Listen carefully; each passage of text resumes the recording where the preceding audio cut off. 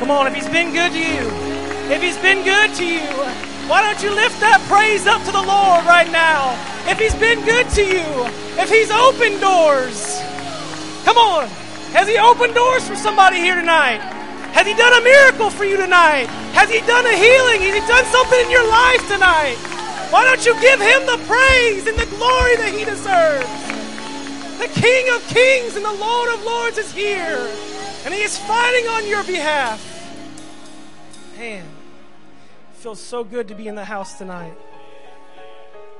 It feels so good to be in the house tonight.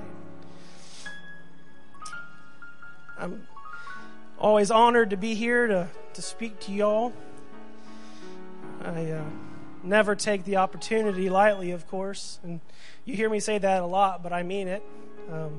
What we're doing right now is important and should never be taken lightly. So I want to give honor to Pastor for allowing me to have this opportunity. I always want to give honor to him. Biblical covering is good. Having a pastor and submission to your pastor is good. It's good to have a covering. It's good to have a covering, and I'm blessed to be here at Greater Life and to have that man as my covering. A wonderful man of God. Tonight, I want to bring your attention to the second chapter of Mark. I'm going to begin reading from verse number 1, and we're going to go all the way to 12. Don't groan, because I have to stand the whole time, and you get to sit down. So we're going to make it. We're going to make it through it together. So here we go. Mark chapter 2. If you've got it, say amen. If you don't, sorry, you lost your chance.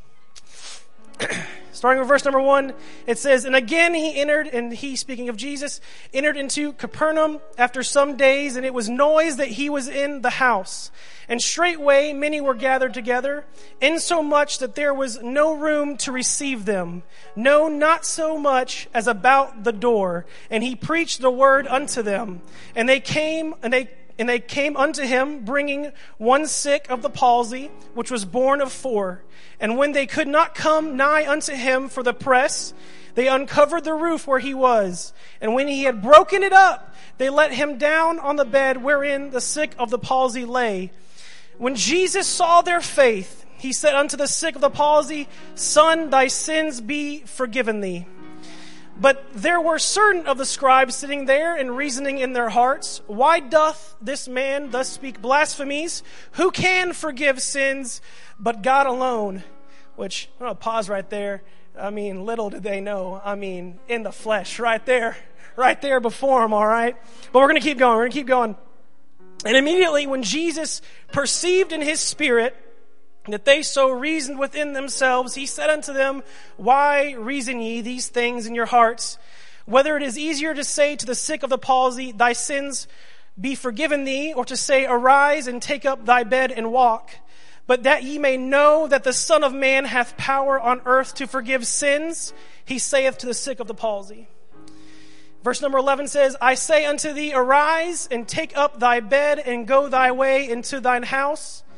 And immediately he arose, took up the bed, and went forth before them all, insomuch that they were all amazed, and they all glorified God, saying, We never saw it on this fashion. When we all say that together, we never saw it on this fashion. Lord, I pray tonight, God, that you would anoint these lips of clay, oh God, that you would anoint this clay vessel to speak the word that you have given me for this moment, to speak this rhema word to your people, oh God.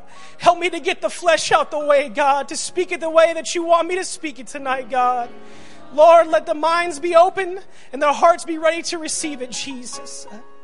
In your name, in Jesus' name, amen, amen. And if you promise to get behind me, y'all can be seated tonight. All right. I heard at least one person say I promise, so we're going to be all right. We're going to be all right. So this evening, I want to speak to you a little bit about the subject, when normal is not enough. When normal is not enough. So for several years now, and I'm going to talk about something that you've all probably gotten tired of hearing about, but for several years now, COVID has controlled our world. It's happened. Whether we like it or not, COVID has controlled our world, and rules and regulations have been put in place in an attempt to eradicate the virus. And as they told us early on in the beginning, to slow the curve. Every time I heard that, I just got more and more, I don't know if angry is the word, agitated, frustrated, I don't know. It never seemed to slow any curve. But at any rate, during this time, we have seen the world, and not just the United States, the whole world come to a screeching halt. We have seen tragedy strike countries and people around the world, and for some of us, friends and family members, it's hit so close to home for many of us. And as a result, people have called for all kinds of overhauls. Over the past year and past couple years, people have called for processes to be overhauled, and the way that we interact with other people has been called to change. The way that we leave our houses, they want to change that, and the way that we interact in society, that apparently has to change, and overhauls to our healthcare system, and the way that we treat each other. They wanted everything that we have been used to, the normal. They wanted all that normal to change, and I'm sure you've probably heard the term new normal thrown around a lot. If you've heard that, why don't you just raise your hand? Right? It's pretty much all of us, right? We've heard that terminology been thrown around a lot. And it's what celebrities, politicians, influencers, people of influence, whatever you want to call them, they have been calling for this overhaul, and they've been calling for us to change all these things. And I remember reading an article at one point, the author wrote that we cannot go back. This is the author's words. He said, we cannot go back to normal, the normal we are used to. That we have been too busy to realize that our quote-unquote normal has not been cutting it. Or even worse, that we have convinced ourselves that we are too powerless to do anything about it. And I'm here tonight to let somebody know that there is something we can do about it. And I'm not just talking about COVID. That's not what I'm talking about. I'm talking about whatever situation is going on in your life. There is something that we can do about it. Just getting back to normal is not the answer. And just doing what is normal is not enough. What we were used to and what we are used to, that normal is a place of complacency.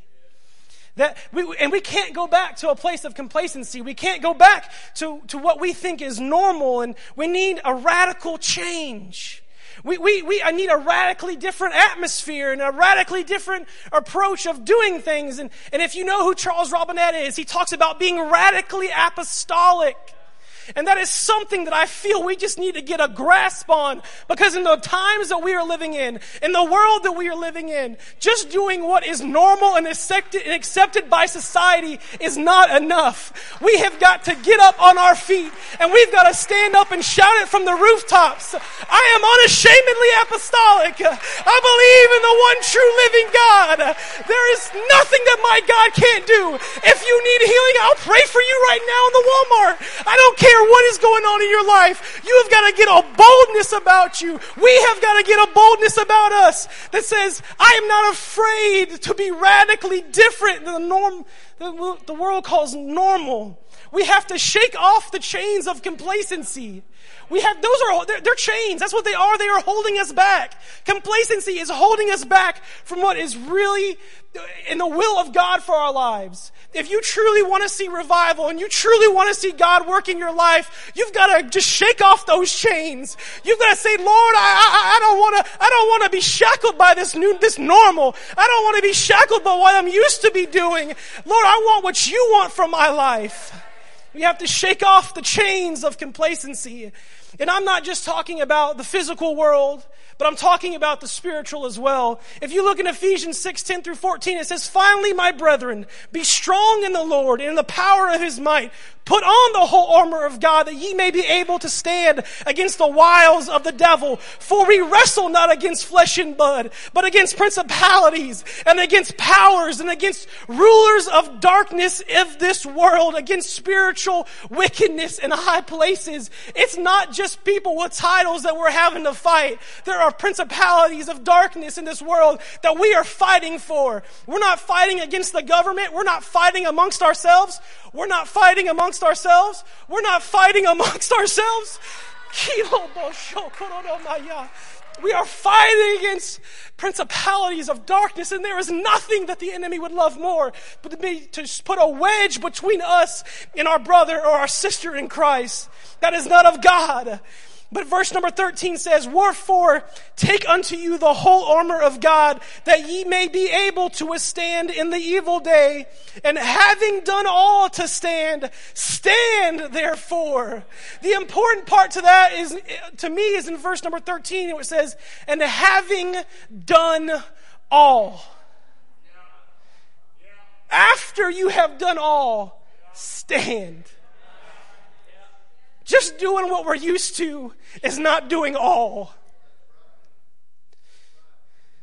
That's not all God has for us. We are limiting ourselves. And we are limiting the church because that's what we feel comfortable doing. That's because that's what we feel.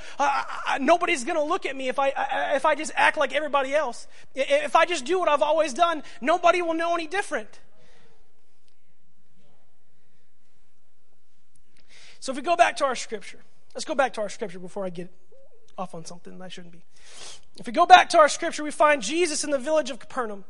And it was there that the scripture says that he was in the house or in a house preaching the word. And so many people had gathered around. I want you to just close your eyes and think about this. So many people had gathered around to see him and hear him preach that there was no more room left in the house. And not only in the house, but at the door of the house as well. There was no way to get in the house to see Jesus. Think about that. Can you imagine that? Imagine that for this church right now. Could you imagine this church filled up with so many people that we had to put people in the prayer room and we had to open those doors up? And they can't even see what's happening, but they can hear what's going on in our church. So many people that we have to open the doors to the foyer just to seat people. That is what it was like. There were so many people crowded there that they couldn't even see Jesus. They couldn't even imagine what was going on. And it's at this point that the story gets very interesting to me.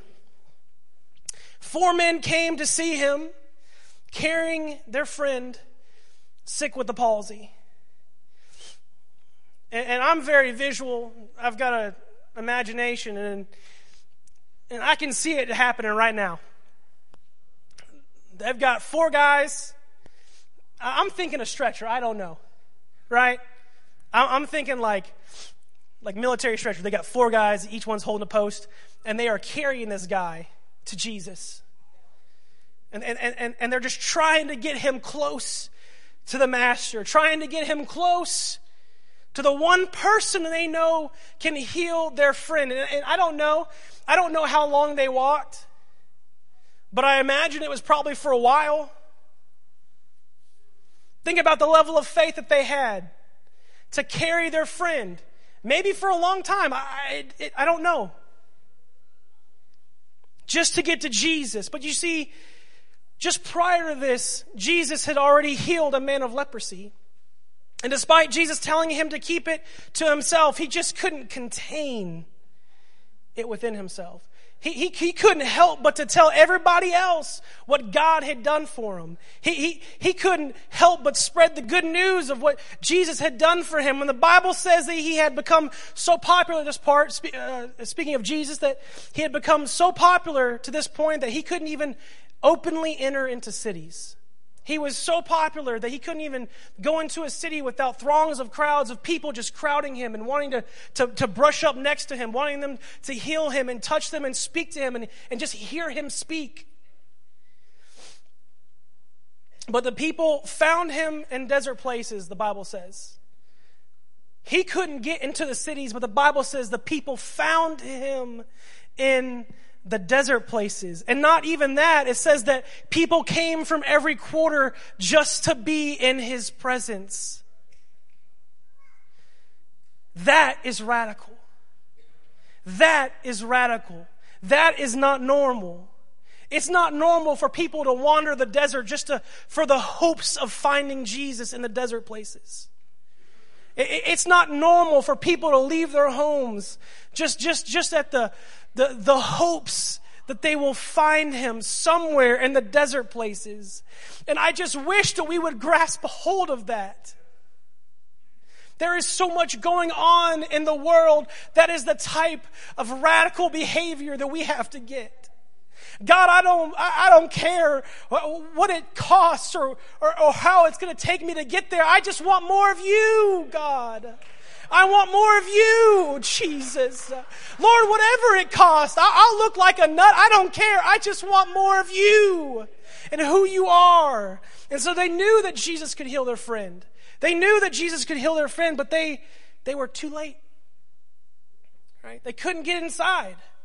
Too many people had showed up and they couldn't get to Jesus. They couldn't even get to the door to get his attention. They couldn't even get to the door to stand up and peek their head and be like, yo, over here. There were so many people there. And I want to pause and ask you this question. Could you imagine with me being that close to your miracle? Imagine being that close to your miracle and not being able to get it. Imagine being that close to Jesus, that close to the Comforter, that close to the Master and thinking, I've lost it. I don't know what to do. How do I get my miracle? I'm lost. And I believe that I'm talking to a few of you tonight. And I don't need to know who you are. Nobody else needs to know who you are. But I believe I'm talking to a group of people tonight. Maybe a couple of you, maybe a few of you, maybe none of you. I don't know. But I believe there's a couple in the house tonight that you're there. You're so close to your miracle. And you're so close to your answered prayer. But you feel like you just can't get there. You feel like, God, I can almost taste it. I can almost touch it. I know it's right there, and it just feels like it's not coming. You know, there's a man by the name of Verbal Bean, or there was a man by the name of Verbal Bean. And Verbal Bean believed in something called a current versus a memorial prayer. And the youth probably heard this before. I'm sorry, y'all. You hear it again. All right. There's a current, and he believed in two types of prayers, current and memorial prayers. And a current prayer was you prayed for something and boom, right on the spot. God answered that for you. Right? That was a current prayer. He answered it right there in the current moment. Whatever you needed, boom, it was there. Right? He believed in the second thing was a memorial prayer. And Verbal Bean likened a memorial prayer into, in the way he put it was like putting a suit on layaway. Right? So you want to buy this suit, so you put this suit on layaway. And what do you do when you put something on layaway? You keep putting little payments on it, right? You keep putting little payments on it. And one day, if you make enough payments on that suit is yours, right? If you want to buy your child a bike for Christmas and you can't quite afford it now, you put that bike on layaway and you keep making payments at it, and you make enough payments, by the time Christmas rolls around, boom, you got a brand new bike for your kid. And I believe that's where some of us are in the spirit right now. We feel like we just can't get it. We feel like we're not there, like we just don't quite have it yet. But I want to let you know tonight that you're just there in a state of a memorial prayer. Don't give up on God. Don't give up on God. My God is too big, and He has proven Himself too many times for me to just let go of the promises that God has given me. Some of y'all, God has promised you healing in your body. Keep praying. Keep showing up. Keep showing up. Keep praying. Keep fasting. Keep seeking the face of God. Some of you have been promised for restored families. Keep praying. Keep praying. God hears you. He hasn't forgotten about you. That lost loved one is coming back. That prodigal son is coming back. He hasn't forgotten about His promises. The Bible says that His promises are yea and amen. Everyone means yes, and it is so. It is so. If He's given you a promise, He hasn't forgotten about you. There's nothing that He can't do for you. Every family that needs to be restored, if he's promised it to you, boom, he's going to do it. If he's promised you healing in your body, it's coming. Just keep praying. If you've got a lost loved one, keep praying. It's happening. It's happening. You just got to keep making little deposits. Keep making little deposits. Don't give up on the faith.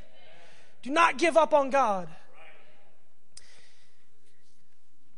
So if we go back to our four guys, okay? Let's go back to our text and our four guys. And in my mind, I think after they've realized that, hey, I think we've shown up a little bit too late, maybe we shouldn't have stayed and eaten all that extra food over there at Martha's house. We should have, hurried on up over, right? I think one of them probably looked at the other one, and he looked at the other three, and he said, guys, hear me out. All right, hear me out here.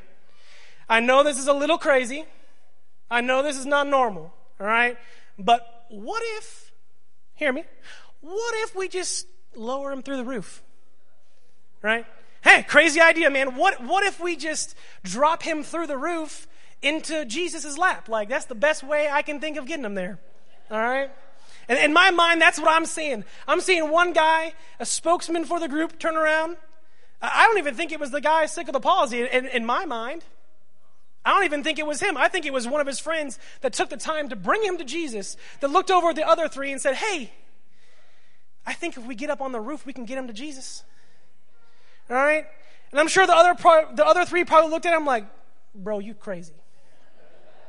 Like, hey, have, like, property damage? Like, I'm not really into that. Breaking and entering, that sort of thing. Like, I'm not really into that right now. And they probably thought he was crazy, but maybe he looked at him and said, come on, guys. Just have a little faith. Just have a little faith. Believe with me for a second. Have a little faith. We can make this work, and the master can heal our friend. We just got to get him in his presence. That's all we got to do. We just got to get him in his presence. And so there comes a point where we need to start thinking outside the box. We're living in a different time now. We're not living in the world that was the same in the 40s and 50s. We're not. We're not living in a world that's even the same in the 90s and the early 2000s. Everything has rapidly changed so much to where we are today. It's an ever-changing world. And at some point, we just got to get a hold of something radically different from what we've had in the past. We've got to get a hold of something and say, if we want to reach the world around us, I got to get a little bit radical. If we want to reach our community, I just got to get a little bit radical. If we want to have revival and explosive growth, we can't just do what we've always been doing and what we've always been used to doing. And that's not me knocking anything, okay? I think everything we do is great and it's led of God. But we just got to get a grasp and go deeper. And he wants to take us deeper. And he wants to take us further. And we just got to get a hold of something radical. We can't just do what is socially acceptable anymore. It isn't going to cut it. Normal prayer isn't going to cut it anymore. Just having a normal prayer life by today's standards is not enough. We can't just only pray to God when we're blessing, our chicken nuggets at lunch. All right? Praying over Chick-fil-A isn't going to cut it. If that's the only prayer you do, all right? We can't just have 5 minutes of prayer. I believe that we've got to get, I strongly believe in prayer.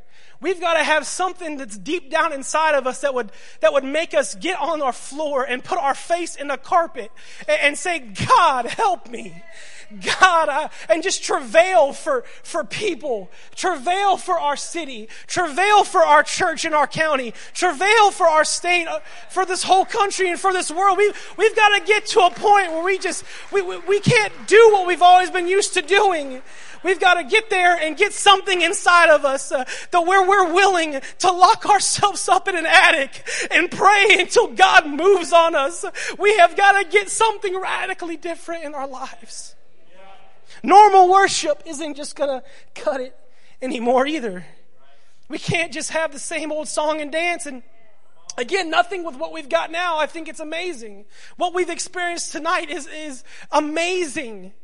The presence of God is in the house. Now, there's nothing wrong with old songs, don't get me wrong, right?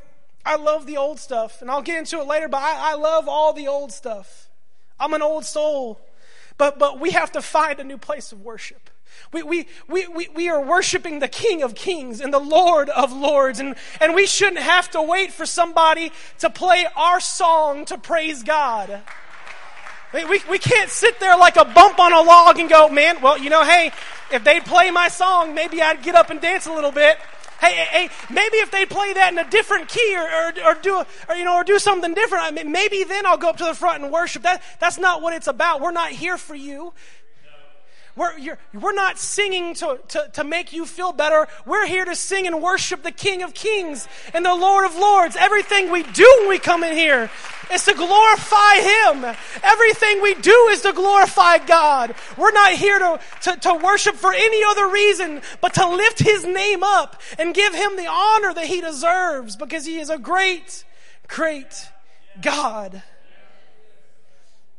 And a normal relationship with God is not enough. We saw churches crumble in COVID.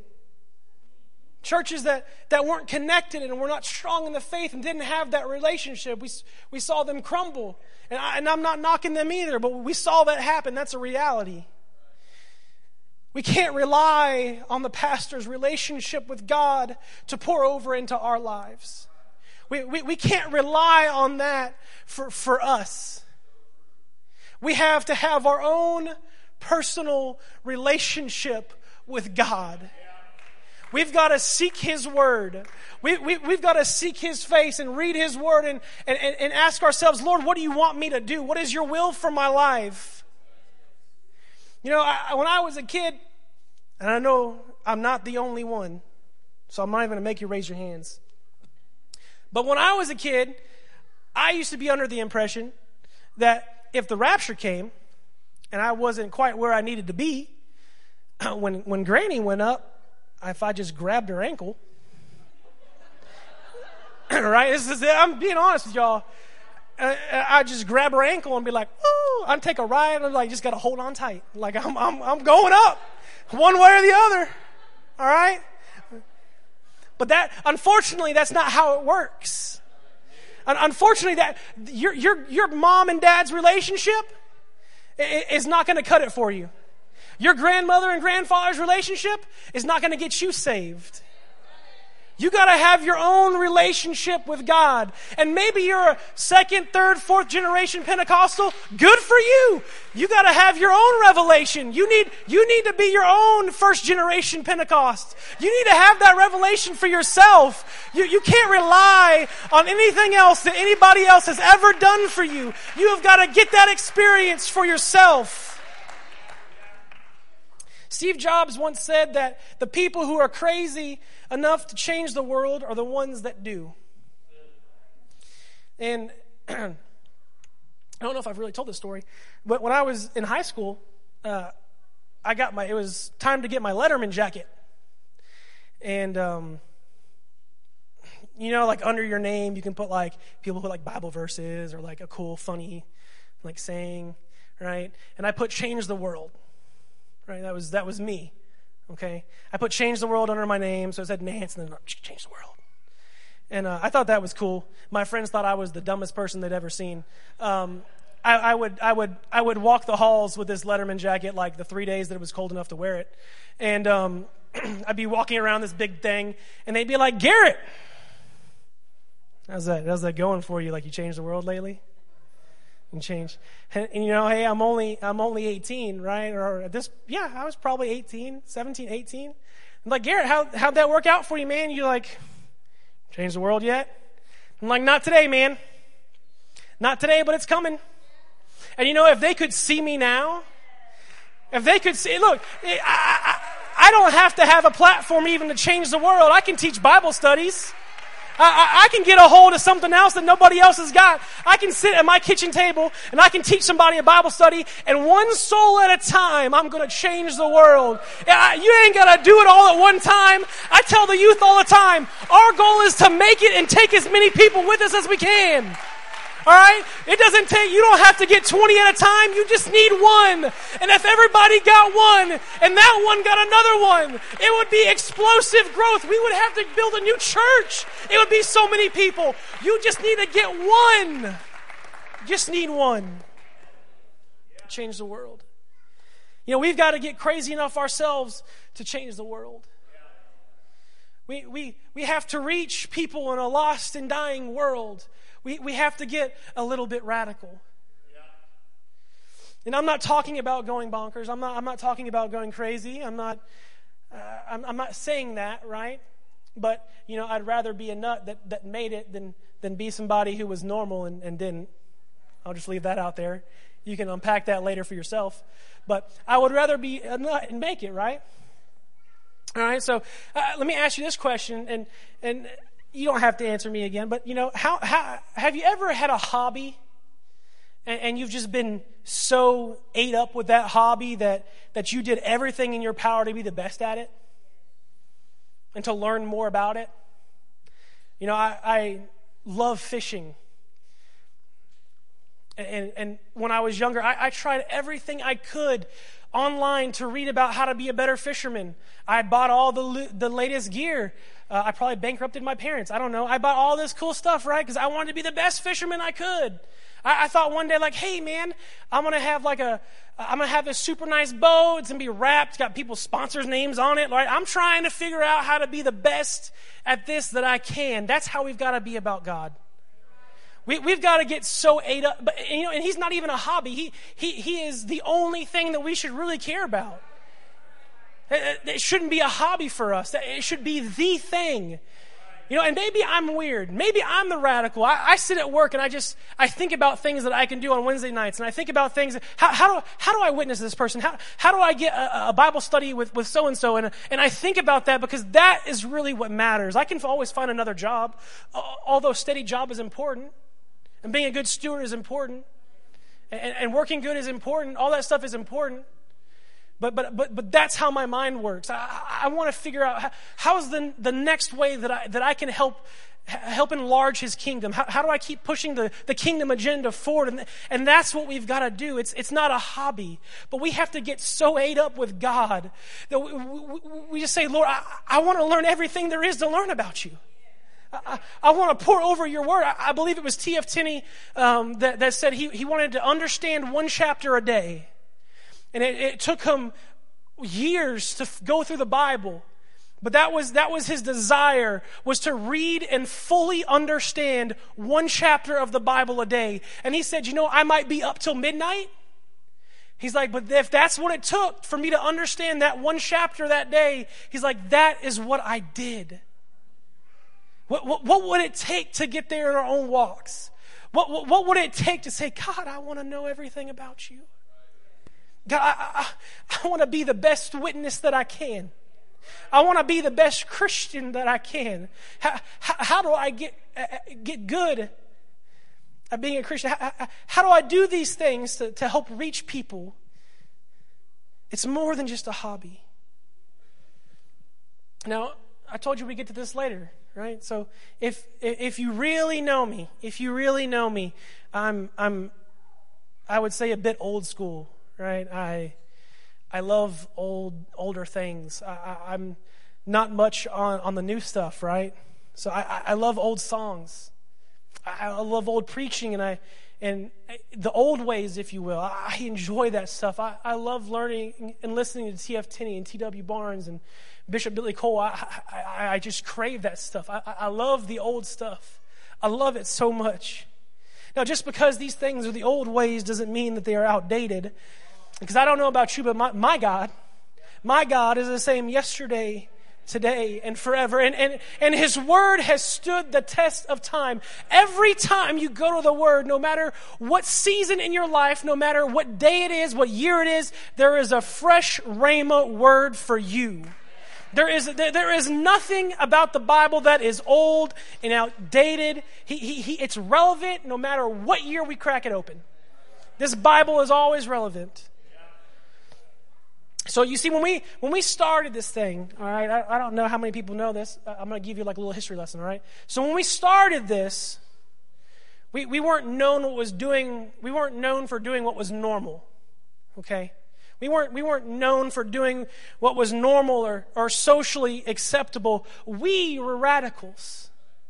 We were the radicals when we started this thing. We had a radically different view, but we also had a radically different result. And people didn't like that. That we got tomatoes thrown at us. Our church doors were locked. We're chained up and padlocked because we were different, and that happens.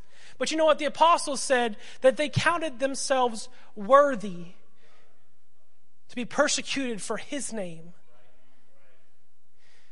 What is it going to take for us to get that zeal and that desire in our hearts to say, God, I don't care what may come my way? One of my all-time favorite scriptures is found in Acts chapter 20. It's 20 and 24. And in it, Paul is talking about, prior to it, he's talking about, he knows the persecution that he's about to face. And he says, but none of these things move me. None of these things move me. All he cared about was finishing the race. All he cared about was doing what God had called him to do. And I'm just here to stir y'all up, to stir something inside of y'all and say, what is it going to take? What is it going to take for me to get there? So these four men, they're climbing up to the roof, all the while carrying their friend in the bed. And they get up on the roof and they start tearing the roof off this thing. I mean, literally. Thatch, whatever it is everywhere. I don't even know what thatch is. It's everywhere, though. Whatever that is, like dried hay, I don't know. It's everywhere. All right? And they get an opening just big enough to get their friend through. And they lower him. I don't even know where they got ropes from. But you know what? They found a way. And they lowered him down to the feet of Jesus. And you know what happened? Jesus looks back at these men, and he looks at their friend, and he saw their faith. Jesus didn't look back and see a bunch of reckless guys who just ruined some man's roof. He saw somebody who was desperate.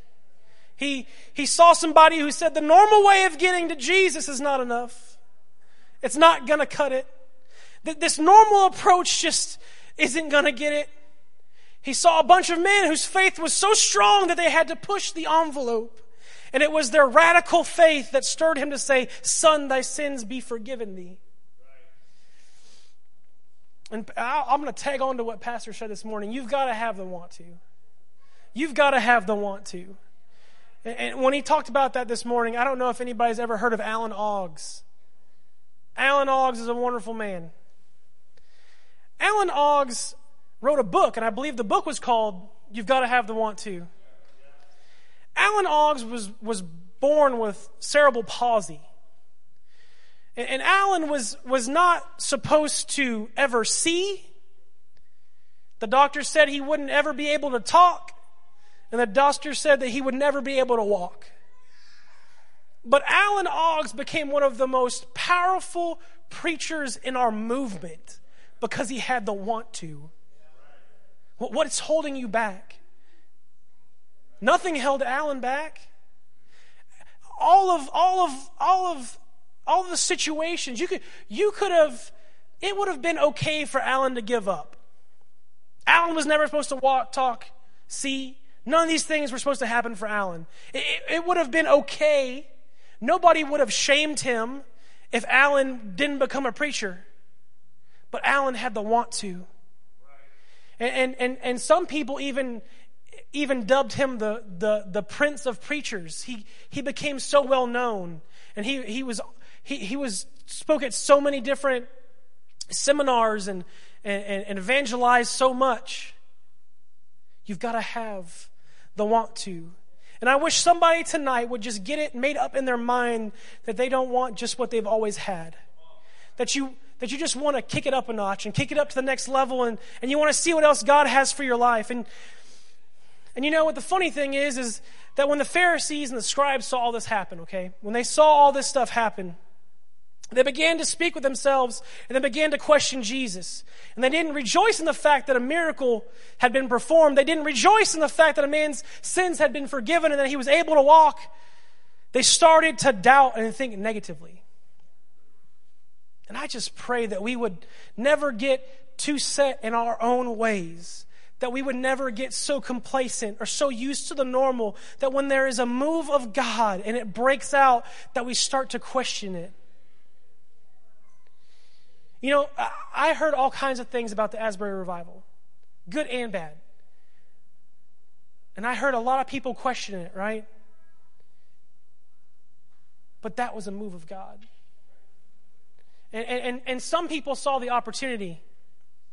There's evangelists within our organization that took it upon themselves to drive out there because they saw the opportunity and they didn't question what God was doing. They didn't sit there and get too legalistic or try to do or see it in their own light. They got up in the car, they drove over there with Bible in hand, with nothing more than a Bible in their backpack, and they preached the Acts 2:38 message to young men and women who were hungry for the Word of God. We have to get everything behind us. That when God starts moving in these last days, and He will, there will be a great outpouring of His Spirit. But we have to be ready to mobilize and not be seen as radicals. We have to be ready to get up and have a word to speak. And we have to be ready to teach somebody a Bible study. We've got to be able to walk through Acts 2, Acts 10, Acts 17. We've got to be able to do these things and teach these people because they are hungry. I read something the other day that people were talking about Gen Z, right? They're like, Gen Z doesn't want fake worship and they don't want fake religion. They want authentic religion. I talked to a friend of mine the other day. We had breakfast and he told me he used to be in a certain denomination. He said, but you know, man, he's like, I just wanted something biblical. There are people who are hungry for what the Bible says happened. He's like, hey man, I just don't want all of man's traditions anymore. He's like, you know, it became traditions that got passed down. He's like, I don't want that. And I began to explain to him what we believe because he opened the door and I was ready. And I was like, whoo! He looked at me, he's like, you've never been asked that question before? I'm like, no, I'm just trying to think of where to start, man. I was like, this is good. I like this. All right? I began to talk to him, and everything, I gave him scripture and verse for everything that we believe. And he's like, you know, I like that. I like that's biblical what y'all do. We talked about everything you could imagine, everything under the sun. Any question that you would, when somebody finds out that you're Pentecostal, every question that you typically ask, he asked me. And we were there and we sat and talked through it at breakfast, and we gave him scripture and verse, and he enjoyed the fact that everything that we believe is in the book. And there are people that are out there in a lost and dying world who are hungry for what we have. But we can't get too complacent to sit on the pew and not go out and reach them. We have to get radical. We've got to get something deep down inside of us and say, you know, I don't care what anybody else thinks. And you know, when you get to living for God and you get to doing these things that are out of the ordinary or not normal, you better beware. There are people who are going to question you. There will always be those that begin to doubt what you're doing. There will always be those that think that what you're doing is odd and it's out of place or even backwards, but greater is He that is in me than he that is in the world. There is nothing odd or unnatural about what we believe in or what we are doing. I mean, look at when Moses sent the spies into the promised land. He let the opinion of the majority keep them from entering the promised land and got punished for it. We can't let what everybody else thinks keep us and hold us back from what God has for us and our potential in Him. Don't worry about what they're saying. Just worry about what God's called you to do. Worry about your own convictions, not the world's standards. The world is ever changing. God's word is sure. It's true. It stands the test of time. It's the same it's ever been. Hold firm to that. Focus on the guidelines that the Bible's laid out for us, not what society says is okay. And young people, you better hear me tonight. There will come a time when you are doing what is right, And all of your friends around you will think that you're weird, that think you are odd, that think you're doing something different. But you better be firmly rooted in the truth. You better be firmly rooted in the truth. The Bible tells us of a man named Shammah. Shammah was one of David's mighty men of valor. And Shammah was in a field of lentils. And the enemy came against him, and everybody ran off. But Shammah dug his heels into the ground in that field. And he said, I know what I am fighting for. You better dig your heels in. Listen to me. You better dig your heels in and know exactly what you believe in. And you better stand firm for it, because the world does not like different. They do not like that you are set apart. But God has called us to be set apart. There is nothing wrong with believing what we believe. There is nothing wrong with dressing the way you dress. There is nothing wrong with carrying yourself the way you carry yourself. There's nothing wrong with walking away when somebody tells a dirty joke. There's nothing wrong with not associating yourself with bad language. There is nothing wrong with that. You better get your feet firmly rooted, and you better get a spirit of Shammah about you and say, I'm not going anywhere. This is what I believe. This is what I know to be true, and I am not going anywhere. God help me. If y'all stand with me, I'm coming to a close. Jesus. There was a story that I heard on a podcast one time, and they were talking about this GoPro review. This man had reviewed a bunch of GoPros, and he was talking about the benefits of this new GoPro and how it was just okay and it's just the same as the old GoPro, just like $200 more. But he made a statement, and it caught my eye. And the statement he made is there a market for excellence when everything in the world is saturated with good enough? Is there a marketplace for excellence when everything in the world is saturated with good enough?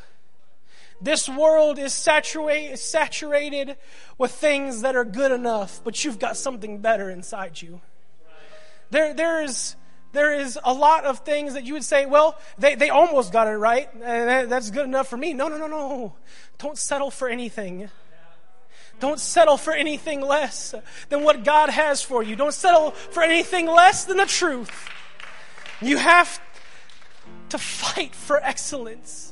You have to fight for something different. You have to have the want to fight for something more than what we've been used to.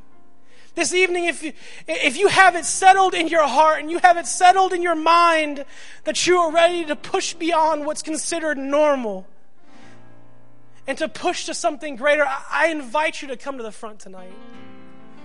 If you've made it up in your mind that I want this church to grow, I want to see revival.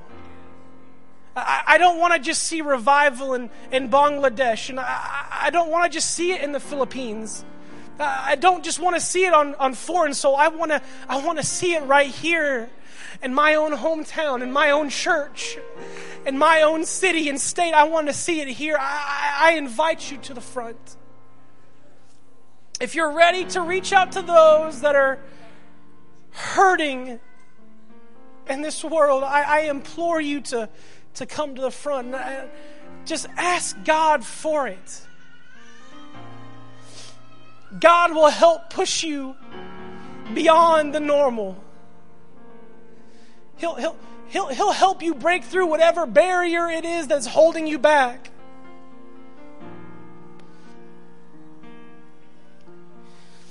Jesus.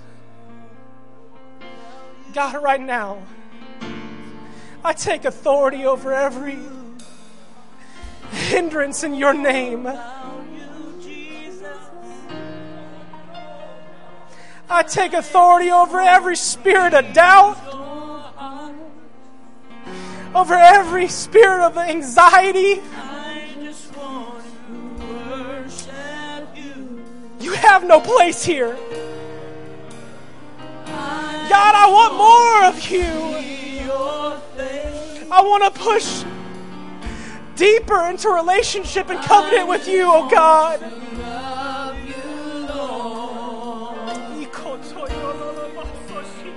I just want to please your heart.